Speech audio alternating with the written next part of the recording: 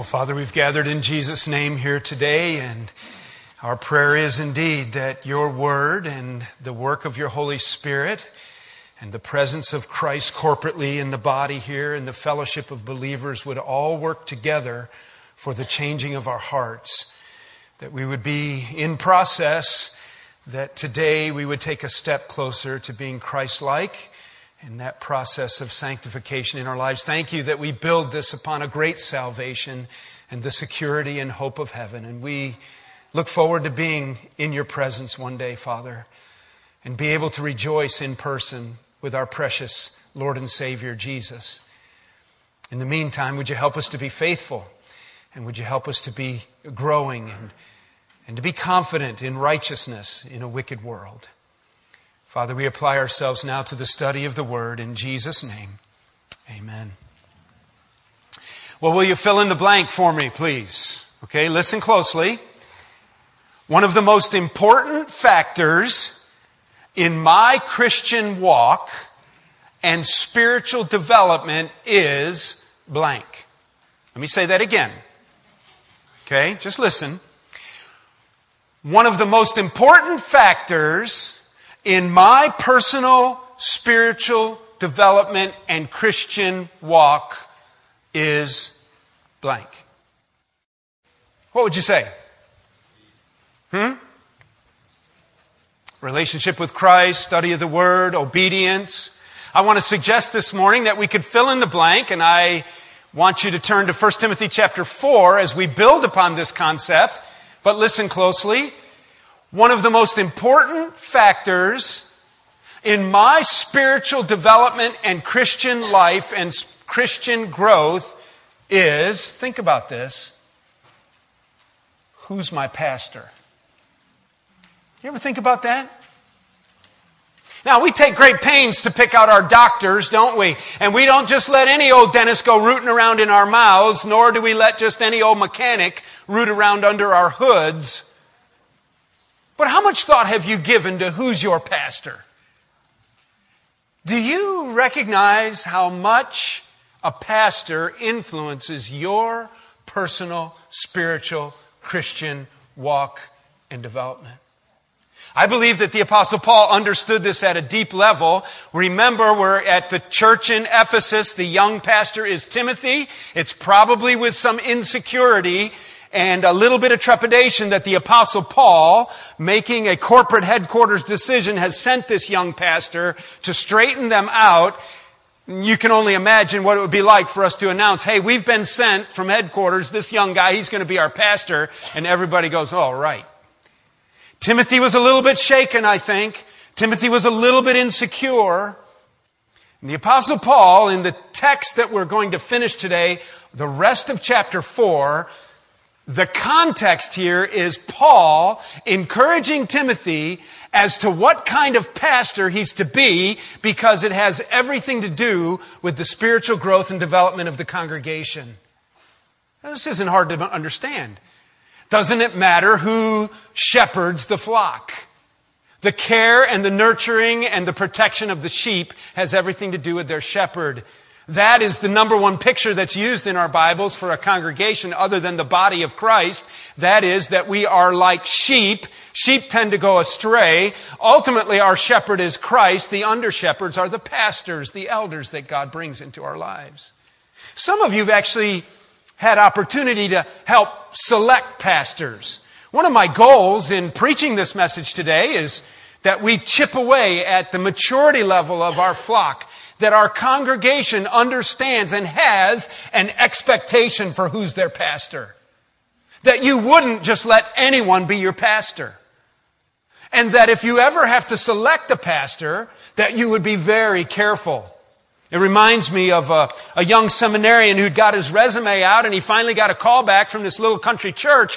The deacons gathered, and the young man just graduated from seminary, and he was being examined by the deacon board. The chairman of the board spoke up first. He says, "Son, do you know the Bible?" "Well, certainly I know the Bible," was the seminarian's reply. "Which part do you know?" asked the deacon.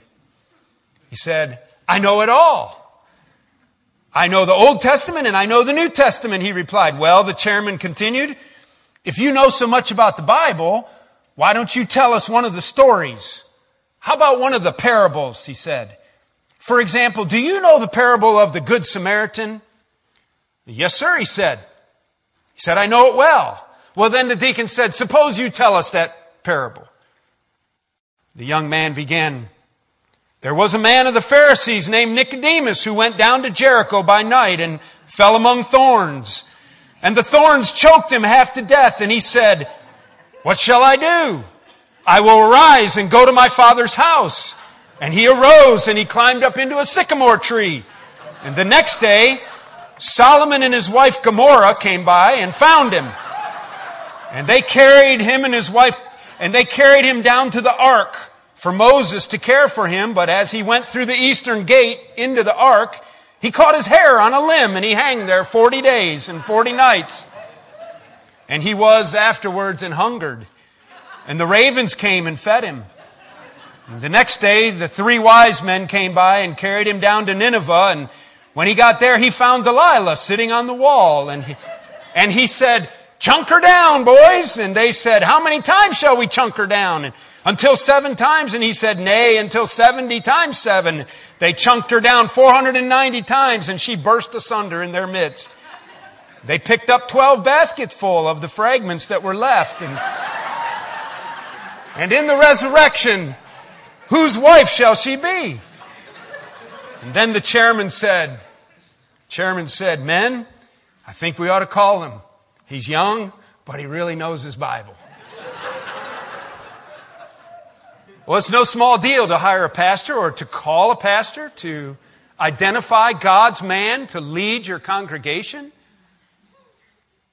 The Apostle Paul is concerned, as you well know by now in our series, that Ephesus has had huge issues to deal with. Timothy has been appointed to appoint elders to assist him in the oversight of the ministry. But he now, as we begin and look down at 1 Timothy chapter 4 and verse 6, we recognize that Paul said, if you do these things, you will be a good servant of Christ in the local church. Look what he says. Let's begin with verse 6, put it in its context. And then I want to click off from the Apostle Paul to Timothy. You ready, Sobolski? 9 things that the Apostle Paul is looking for in his young pastor.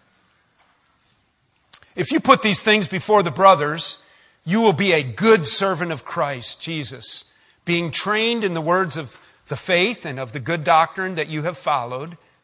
Have nothing to do with irreverent, silly myths. Rather, train yourself for godliness. For while bodily training is of some value, godliness is of value in every way, as it holds promise to the present life and also for the life to come. The saying is true and deserving of full acceptance. The saying that is true and deserving of full acceptance is that saying about godliness being profitable for this life and the one to come. For to this end we toil and we strive, because we have our hope set on the living God, who is the Savior of all people, especially of those who believe.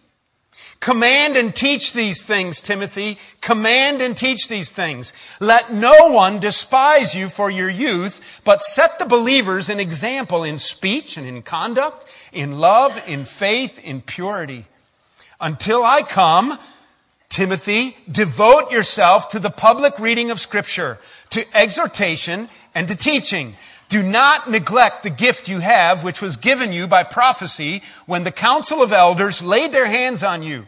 Practice these things, immerse yourself in them, so that all may see your progress. Keep a close watch on yourself and on the teaching. Persist in this, for by so doing, you will save both yourself and your congregation, your hearers. Listen, this is a personal aspect to the letter. The Apostle Paul, writing personally to Timothy, I want these things to be present in your life as you shepherd the flock, as you pastor the flock. You know the word pastor means shepherd. I'd like to suggest that we can learn some lessons for ourselves today about what we want to watch for in a pastor, recognizing that whoever is our pastor has a great deal to do on an ongoing basis with my own personal spiritual development. First of all, we're not going to camp on this one because we've already camped on it, and that is, Paul says to Timothy, number one, train for godliness. Train for godliness. Physical exercise profits some. Get rid of the old wives' tale and all the false teaching. Focus on the gospel. Train yourself to be godly in Christ Jesus. Reminding ourselves the gymnasium word there of training, that we want a pastor who is growing in godliness. Number one, Paul says to Timothy, train in godliness. We've talked a good bit about that, so let's move on. In verse 9, he talks about that is a trustworthy saying, that you would commit to godliness, which is profitable for this life and the life to come. That's a trustworthy saying and deserving of full acceptance. That is likely a well-known expression in the churches of that day, possibly even part of a hymn that they sang. Verse 10, for to this end we toil and strive, because we have our hope set on the living God, who's the Savior of all people, but especially those who believe. I want you to notice the next two words in verse 10. For to this end, Timothy, Paul says, we toil and we strive. He's describing his motivation in ministry, and a description of this young pastor in ministry is that he is toiling and striving. Number two, we want a pastor who works hard. Work hard, Timothy. Work hard, pastor. The word toil there means to work to the point of weariness or exhaustion. The word that's translated in the ESV, to toil and to strive, that word means to agonize. We get our English word agony from the Greek word, something like agoniza. Pastor Mark will tell you how to say it later on. To agonize, it's the word to strive. It's the picture of the athlete trying to stretch out to get to the end of the finish. He's in agony. He's striving to finish the race. Work hard. It kind of bothers me in ministry that pastors have a reputation for being lazy. The most common joke far and away that pastors hear is, how'd you get that 1 day a week job? And it used to bother me, and so I drove myself crazy trying to prove to everybody that I could work hard. And now I think it's pretty cool to have a 1 day a week job. And I always just say, it took me a long time to get this job, and I'm not getting rid of it. The Apostle Paul says that Timothy is to strive, he is to agonize, he is to toil, he is to work to the point of weariness and exhaustion. Listen, spiritual leadership and shepherding the flock should result in exhaustion. If you ever are responsible to help identify God's will for who's your pastor, make sure he's a hard worker. Don't hire a lazy old dog. There's too much work to be done. And furthermore, notice what Paul's motivation is. For to this end we toil and strive, because we have this hope in God.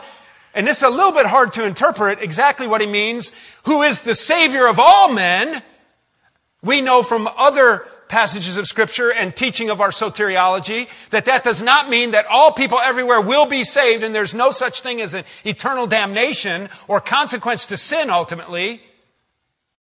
But I think it at least at some level means that the work of Christ in His atonement was certainly sufficient for the sin of the world, and there is only one way, one truth, one life, and it is Jesus, and it is the same for all people of all time, everywhere, of all cultures. He is the Savior of the world, but isn't He especially your Savior today? Especially those who believe. Do you remember that? Do you remember what you were, and then the day that it all came together?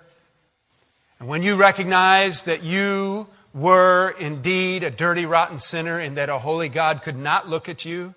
Do you remember being sick of your sin? Do you remember having an overwhelming fear of God and knowing that if I died today, it's over for me and I am in the pit? If you haven't had that experience, I hope today's your day, and that you recognize that the Bible's true and that you don't have to do much research. All you have to do is look in the mirror to know that all have sinned and fall short of the glory of God. And the Bible goes on to say that the wages of that sin is death, but The gift of God is eternal life through Jesus Christ our Lord, the Savior of the world, and especially if you believe today He'll be your Savior. And you come to the cross and you lay down your sin in faith, believing that the righteousness of Christ is yours. And Heavenly Father forgives you. Jesus is your Savior. He died for you. He carried your sin to the cross. He paid the penalty. He became the propitiation for your sin, the satisfaction. The wrath of God is held back. The demands of a righteous, holy God are met in Christ, and you can have what He has credited to your account by faith, admitting your sinfulness, and by faith receiving the free gift of salvation. If you have not come to the cross like that, my friend, today is the day of salvation, the Bible says. You need to be saved. You need to not go another day walking on a tightrope, thinking maybe it's not going to turn out the way the Bible says. Maybe this, maybe that. Making up your own theology, deciding that you know more about what God thinks than what the Bible tells us about God thinks. People do that all the time. It drives me crazy. Well, I think that... Well, where'd you get that? Well, I just think it. My friend, God's Word is clear. And you need a Savior from your sin. Today's the day. Look to Jesus. Believe that He died on the cross for your sin. He was buried. He rose again. Believe that in your heart by faith you will be saved. Become a new creation in Christ. Amen? Especially to those who believe. Especially to those who get it. Have gotten it. God has opened your eyes. Your hearts become tender to the gospel. First thing we want to look for in a pastor is that he's growing in godliness. He's training for godliness. Second thing is that he works hard. He's toiling and he's striving. And his motivation for his labor is the gospel and that God is our Heavenly Father. People always wonder what pastors do. And so I just sat here and wrote on my paper because it is hard to explain what pastors do sometimes. And sometimes, and I really worry about this because in my leadership reading, when I've read about leadership, they say that if you can't tell what you've been doing, you're probably not doing the right stuff. And sometimes, do you know that feeling of what in the world did I do today? And the day's already over? And I sometimes describe the ministry as this huge gob of Jell-O. And we're trying to fence it in, like with a swimming pool sides. And we're over here and we get it all pushed in and then we look up and it's squirting out over there. So we go running over there and we push it back in and it's squirting out. And that's what we do. That's what your pastors do. They run all over just trying to get the gob of Jell-O put back. From Thursday afternoon until tomorrow morning, here's just a little bit, or not a little bit, but here is what quickly came. I didn't have to think. It just came to my mind. Starting Thursday afternoon, this week until Monday morning, 4 people are in the hospital or have been in that window of time, some of them with major issues and need attention and ministry. I got a phone call from a young wife and her husband already en route, Charleston and Kelly, bawling out loud on speakerphone, and I ministered to them over the phone and prayed with them, and they were precious. We talked about his father. Pastor, my dad died in the backyard. Pray for my mom, Gloria. Got another phone call from a young wife, sat down in the garage and talked to him. Her husband's been messing up big time and he's in major trouble now. What do we do with that? Got a phone call from another couple who had, that was the unexpected death. Got a phone call from another young wife who was in tears because her marriage is in a shambles and she doesn't know what to do. Pastor, will you please call him? Please call. I don't know what to do. Here's what's happening. Blah, blah, blah, blah, blah. Sin. Had a counseling session with another guy for about an hour and a half this weekend who's in a huge crisis of faith. And it's an intellectual, just crazy off the edge. What do I do with that guy? Multiple emails and phone calls in this 4-day window from individuals seeking guidance about major decisions in their life. Pastor, we have this going on, would you? And I'm behind in my email and I'm stressed out. I got to write them back. A planning meeting to develop our Christian education ministries in Bakerton, making sure they're ready to go over there. Always trying to be ready to study and to preach and ready to grow and ready to have my preaching. 2 phone calls from 2 different churches this weekend. Pastor, will you come and speak at our church? No, I won't come speak at your church. Well, actually, I might want to. It's not to be their pastor, to go speak. I've already mentioned neglected multiple emails, individuals who need visited for encouragement, phone calls for people who have dropped off the planet and I haven't seen them in church forever and they think their pastor doesn't care. And then I lock my keys in my truck. And then I go home and my wife says, how come you don't pay any attention to us? What does a pastor do? I don't know what a pastor does. He just pushes the jello in and he keeps at it. But listen, because of who God is and because of this great gospel, there's nothing wrong with working hard in the ministry, and you better have a pastor who works hard. Shame on the pastor who doesn't believe in the gospel to the point that he would toil and strive for the gospel. Go park your car in the parking lot at Sheetz at 5 o'clock some morning. Starting at 4:30 in the morning, guys with van trucks and ladders all over and spackle and paint down their front and some other guy with alligator shoes and a nice suit. They're striving. They're up at 5 o'clock in the morning. They're getting their coffee and their donut, heading off to strive all day at the point of utter exhaustion. And the pastor's home in bed sleeping. And you're responsible for the flock and you're responsible for the gospel. Let's work, right? Let's work. Third thing he says, back to 1 Timothy 4. He says, we toil and we strive because of our hope in the living God. He's our Savior, especially to those who believe. Do this then, verse 11, command and teach these things. Command and teach these things. What's he talking about? What things? Everything he's been telling them in the first 3 chapters. We have one mediator between God and man. Remember that verse? Command and teach these things. Don't deny yourself good gifts that God gives you thinking that's godliness. Command and teach these things. Everything that he's covered in chapters 1 through 3, he says to Timothy, command. Number 3 is teach with conviction. Look what he says, the word that he uses in verse 11. He says, teach these things, but he says, command these things. You know what that means? It means to order or to call to obedience by one who's in authority. Think of yourself as being in the military, and the one who calls you to authority, he doesn't make a suggestion. We ought to line up, guys. Guys, come on. Come on, guys. Let's please. No, what does he do? He commands and he instructs. Now, the pastor's not to be a bulldog. The pastor's not to lord it over. We know that clearly. The pastor is to lead with love, but the pastor's not supposed to just sit around and make suggestions. He is to command and teach. He is to preach with conviction. He's to preach with conviction. And if it's true, isn't it worth preaching? You better have a preacher who preaches and teaches with conviction. Number 4, we also need a pastor who will lead by example. He will lead by example. Look at verse 12. Timothy, and this is where we get part of the idea that he's a little bit insecure, and there's other verses that point to the fact that Timothy was a little bit shaken by this appointment from Paul, and he had to go in and announce to the congregation, I'm now your new pastor. He's maybe 30 years old. He's got some experience. He's definitely had the elders lay hands on him. He's had a calling. He knows he's supposed to be in ministry, but it's a fearful thing to go in and have to shepherd the flock, straighten it out, and preach and lead with conviction. He says, Timothy, let no one despise you, or the idea is to look down upon you because you're young. Don't have an inferiority complex because of your youth, but rather set an example to the believers. Now, that's what we need in a pastor, isn't it? It's a scary thing. But we better have a pastor who's a good example to us in speech, in conduct, in love, in faith, and in purity. Lead by example. Listen, spiritual authority is built on the foundation of godly integrity, is it not?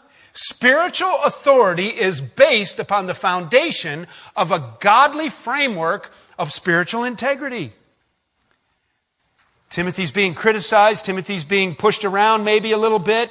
Timothy's just struggling with his own self-image. Paul says, quit worrying about that and lead by example. The first thing he brings up is his speech. Now, that makes sense because we know one thing. We know that the mouth reveals the heart, don't we?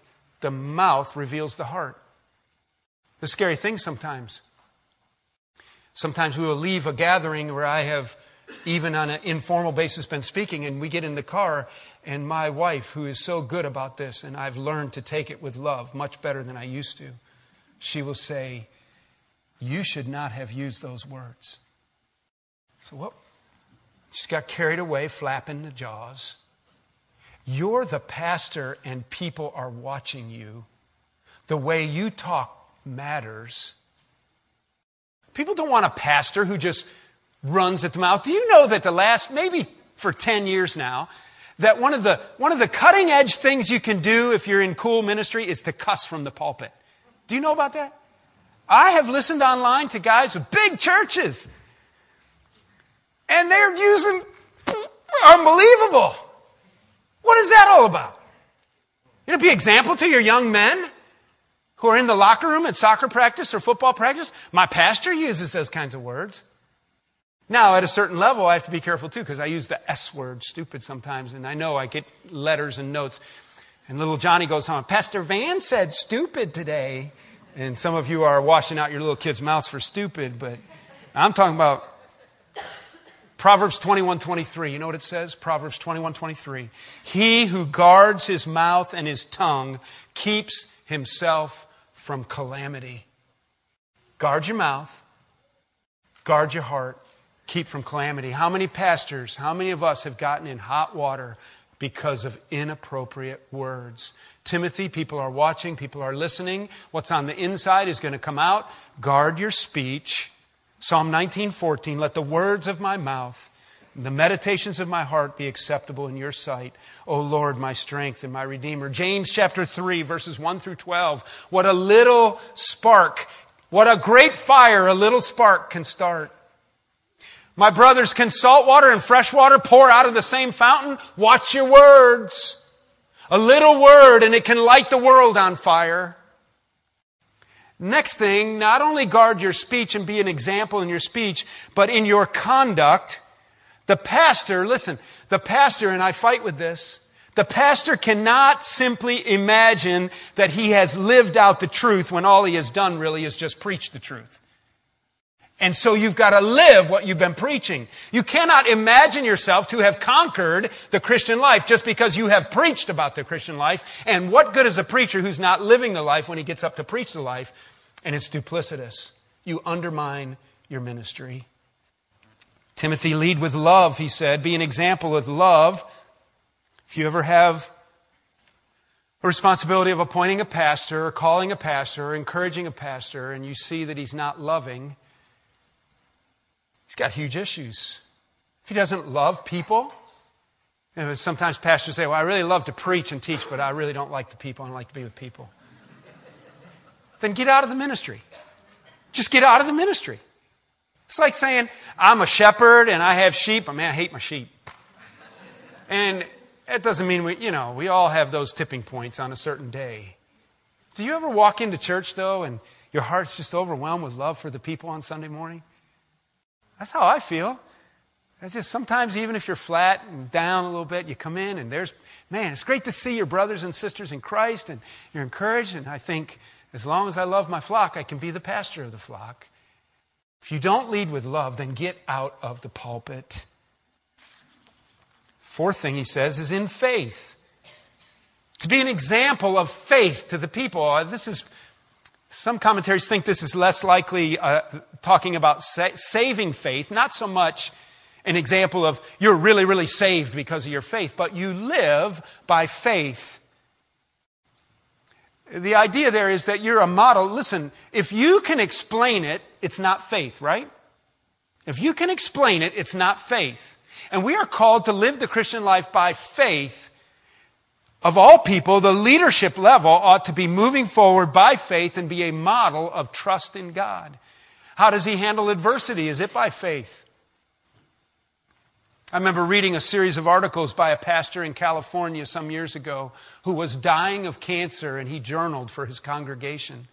It was phenomenal. And he wrote to his congregation as over the course of the months he shriveled up and then he died and his congregation buried him. But he taught them about faith. He lived out his faith as he died of cancer. In adversity, with the storm coming, financial frameworks, Difficulties. What do? Do we panic? Do we punch the wall? Do we go get drunk? No, we model by faith. I don't even drink. I don't know. That didn't sound right to me when I said it. But you know what I meant. Faith in the promises of God, faith to trust the Lord, His sufficiency in times of difficulty. A pastor should be a model of these things. And then purity. Purity is pretty self-explanatory, isn't it? We've already spent a lot of time on 1 Timothy chapter 3, verse 2, where it says the elder or the pastor needs to be above reproach, right? Is there anything that destroys the ministry of a pastor faster than being caught in sexual immorality, pornography, illicit behaviors? He's done. He's done, and he damages the testimony of the gospel, and he damages his church. Paul says to Timothy, Timothy, you lead by example with your speech, your conduct, your love, your faith, and your purity of life. The next thing he goes on to say, look at verse 13. He says, until I come, devote yourself to the public reading of Scripture, to exhortation, and to teaching. That's an interesting verse, isn't it? For one thing, he says the public reading of Scripture. I've kind of worried about that verse actually in the past, and we read the Word almost every week publicly, but we don't always do congregational Scripture reading. And I sometimes take that to mean that we ought to all be reading the Word out loud. I think what he really means here is that there's no copies of the Word. The people do not have a text in their hand. So when you gather as believers, make sure that it's a Bible-centered ministry, and you ensure that by reading the Word when you gather in your public meetings. Read the Word. There's all kinds of things you can do in your meetings. But make sure you read the Word. And then the second thing is exhort. What is that? Let the Word be taught in such a way that it's corrective. It exhorts me. It tells me how to live. Don't do this, do this. That's exhortation. I commend you for this. Let's guard against this. That's exhortation. And then teaching. This word in the Greek means this, and we can apply this to our teaching the Word and how it fits. All kinds of things. But what is it? It's a Bible-centered ministry. The fifth thing that Paul is teaching him as a pastor is to preach the Word. I found it very interesting, and you have to know, even if you don't know anything about church world, you have to know that these are really trendy days of all kinds of things in ministry. And in my latest leadership journal, I was interested to find out that there's an article called Praise, Prayer, and a Pint. Beer and a Bump is the name of it. So what's happening in churches, and it's in multiple states, there's a concern about the drop in attendance. And so they're trying to figure out things that get people to come to church. And so one pastor says that by canceling Sunday morning services and having a midweek and an evening service, and by lighting a fire on the front lawn and serving s'mores, their attendance has really grown. Now, I don't know that that's wrong. It doesn't say in the Bible you can't serve s'mores on the front lawn of the church. And I was really wanting to have some s'mores tonight out at back. But here's my thing. Is this guy like doubting the effectiveness of a Bible-based pulpit and ministry? I think that's what's going on. He's becoming very insecure with just read the Word, exhort, and teach the Word. That's what you're supposed to do. Paul didn't say, make sure you serve them good s'mores. And then these other guys are deciding that if people aren't going to come to their church, then they're having Bible studies in the bar. I'm not sure that's all bad. You know me, I choke pretty big on, not literally, but I have a problem with people drinking in Christian community, the acceptance level of drinking. I think it's a huge issue in the Christian community. But this one pastor, he said, there really isn't a focus on drinking. We drink, but there's not a focus on it, says this one pastor who organized a weekly gathering at Uncle Charlie's in Cheyenne, Wyoming. As many as 45 show up for beer and a Bible and a beer. All right? Praise God if people are being saved, and I don't doubt that God is using it, but here's my point. I think that pastors across our country are really insecure about just presenting the Bible. Here it is. Here's the Bible. Here it is. Preach the Word. Preach the Word, Timothy. teach with conviction, lead by example, preach the word. I don't know if I've told you this story or not. Some years ago, I had a guy come to me from another church, and he took me out to eat. Took me to a pretty nice restaurant, and he made me buy a steak. I said, okay. And he said, you're probably wondering why I brought you out to lunch. I said, yeah, it's kind of interesting. You know, I knew him some and so forth. And he said, there's two things. He said, I'm not feeling too well, and I think I'm going to die. And I brought you out to lunch today to ask you to do my funeral if I die. I said, well, you have a church and you have a pastor. He said, yeah, I know. He said, but two things. Number one, he said, my pastor doesn't know my name, and I would like whoever does my funeral to know my name. And the second thing is, I'm not sure that the pastor, in fact, I'm quite sure, and the reason I'm asking you is that my pastor will not preach the gospel at my funeral, and I want you to preach the gospel at my funeral, and I know you'll do that. What is that all about? It's a pastor who's become nervous about preaching the word. Read the word publicly, exhort, and teach. Let's move on quickly and wrap it up here. So we're not to let, he's to command and teach these things. He's to teach with authority. He's to let no one look down on his youth, verse 12. He's to devote himself to the public reading of Scripture, exhortation, teaching. And then verse 14, and do not neglect the gift you have, which was given you by prophecy when the council of elders laid their hands on you. Timothy, Paul says, you know you were called to preach. You know you were called to minister effectively in the church. We laid hands on you. There was even a prophetic word over you. You were given this gift from God. Now use your gift. There's all kinds of things you can do. Use your gift. You want a pastor who keeps focused on the right things. That's something this pastor's working on. I was at a seminar one time, and the leader of the seminar drew a big picture on the board, and it was like a funnel. And it had sides coming down and then a bottom spout. And across the top of the funnel, he put lots of X's. And as he put the X's across the top of the funnel, he talked about all the things that pastors can do. You can do all kinds of things. You can do all kinds of things. What is it, though? Then he wants you to go down the funnel and think through, what is it that God called you to do?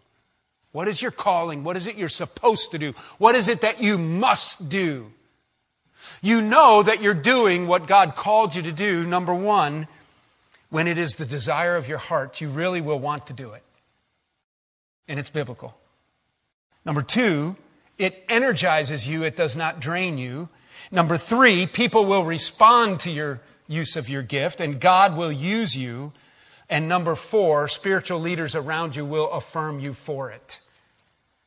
Paul says to Timothy, preach the word and let your gift go. My title for this one is Work in Your Strength. You want a pastor who works out of his strength area. Work your strength. Work your strength. Number 7, stay focused. Stay focused, pastor. Look what he says. Practice these things and immerse, verse 15, immerse yourself in them so that all may see your progress. Don't be distracted by everything that comes along. Immerse yourself in the Bible work. Immerse yourself in the work of the ministry. Be there. Be saturated. That's a focused ministry. Be continually growing. Notice that. That wasn't really one of my points, but notice that he wants them to see him progressing. He wants the congregation to see that their pastor is growing. I think that's a very important thing for the congregation to be able to say, you know, our pastors, I've watched them grow. They're developing. You know, some days it's, 2 steps forward and 5 steps back. But by God's grace, we're moving forward and growing and modeling growing in the Christian life. Be alert. Look at verse 16. Keep a close watch on yourself. The first person the pastor is supposed to keep an eye on is himself. Did you see that? Keep a close watch on yourself and on then the teaching. Make sure, I think what he's saying there is to be alert so that you don't become duplicitous, so that you don't knock the bottom out of your ministry with your own fleshly weaknesses. We are all vulnerable to our own weaknesses. The Apostle Paul was always concerned about finishing well, wasn't he? And then finally he says, not only to be alert, verse 16, but don't give up. Keep a close watch on yourself, 16a, that's be alert, that close watch, and on your teaching. Persist in this. Persist. For by so doing, you will save both yourself and your hearers. This motivation in ministry is that the gospel changes lives. As the pastor persists, he doesn't give up. The word is persevere. Number 9, don't give up. There we are, Sobalski, number 9. Let me click them off to you. Number 1, pastor, train for godliness. You want a pastor who's training for godliness. Number 2, who works hard. Number 3, who teaches with conviction. Number 4, who leads by example. Number 5, who preaches the word without apology. Number 6, who works in his strength area. Number 7, who stays focused. Number 8, who is alert and pays attention to himself. Number 9, who doesn't give up and he perseveres. How do we apply this message other than someday you might be on a pulpit committee and you need to pull up the notes or listen to the message? What do we do for a pastor here?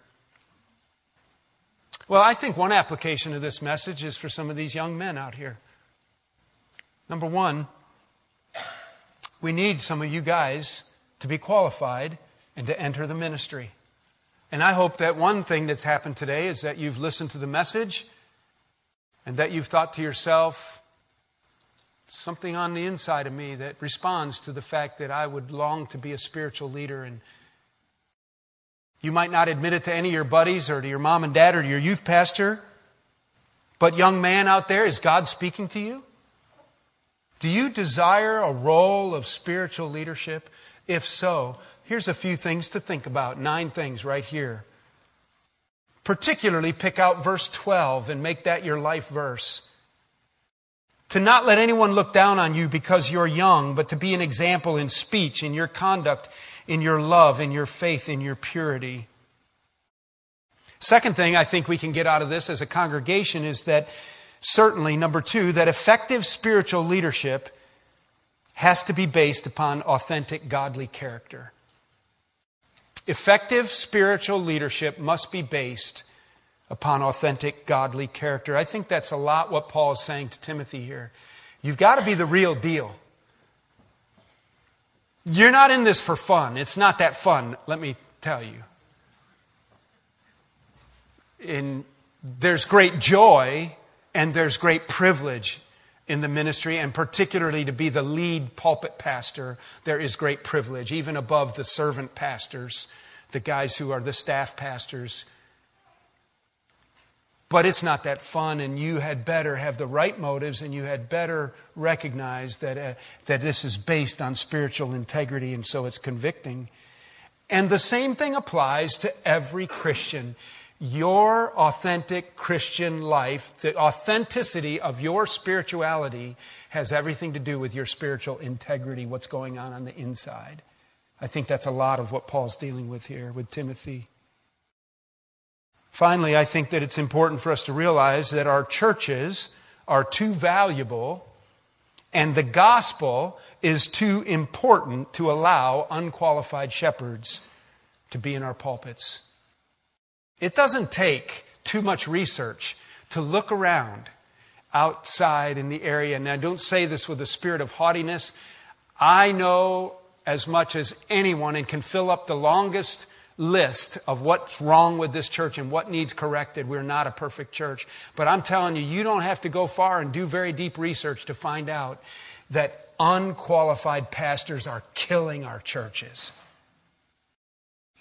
And the gospel and our churches are too valuable. Why is this being allowed? Why is the Word of God being overlooked? Why are our pulpits being filled with men who are embarrassed just to preach the Word? Hey, I'm all about doing s'mores and having good times and playing soccer and whatever. But I'm not all about that at Sunday morning at 10 o'clock and 9 o'clock, or whatever time it is we gather. I'm not about this church being known as the s'more church. I'm not all about this church being known as, beer and Bible time. How about just Bible, Bible, Bible? Fellowship, say it with me. We are Fellowship Bible Church. Father, would you please instruct us as you see fit and help us to know how to apply the word. Thank you for Paul's careful instruction to Timothy. And as we root around with it and as we investigate it and try to break it down and make it apply to our lives, Father, it is so valuable to us. Father, would you work in the hearts of some of our young men and raise them up to be Timothys. Raise them up to be men of the word. Put your hand upon them. Call them. Call them out. Help them to start having a burden and a mindset and maybe just a still small voice that they begin to listen to and they begin to grow spiritually. And may you raise up young men for the ministry from Fellowship Bible Church. And Father, would you help all of us to build our lives and our ministries, whatever they are, teaching Sunday school, leading Olympians, driving the bus, whatever it is, may our spiritual ministries, reaching out to our neighborhood, visiting in a nursing home, may it always be built on spiritual integrity and authentic Christianity. That we would be for real. And Father, would you protect the pulpit of this church? And would you remove any man at any time who's not worthy of the walk? Thank you for your grace with which you cover us. And thank you that you use weak people. But Father, just help us to be humble. Help us to be Bible-centered, Christ-centered, and unashamed of your word. And may we see it do its work. That's our prayer in Jesus' name. Amen.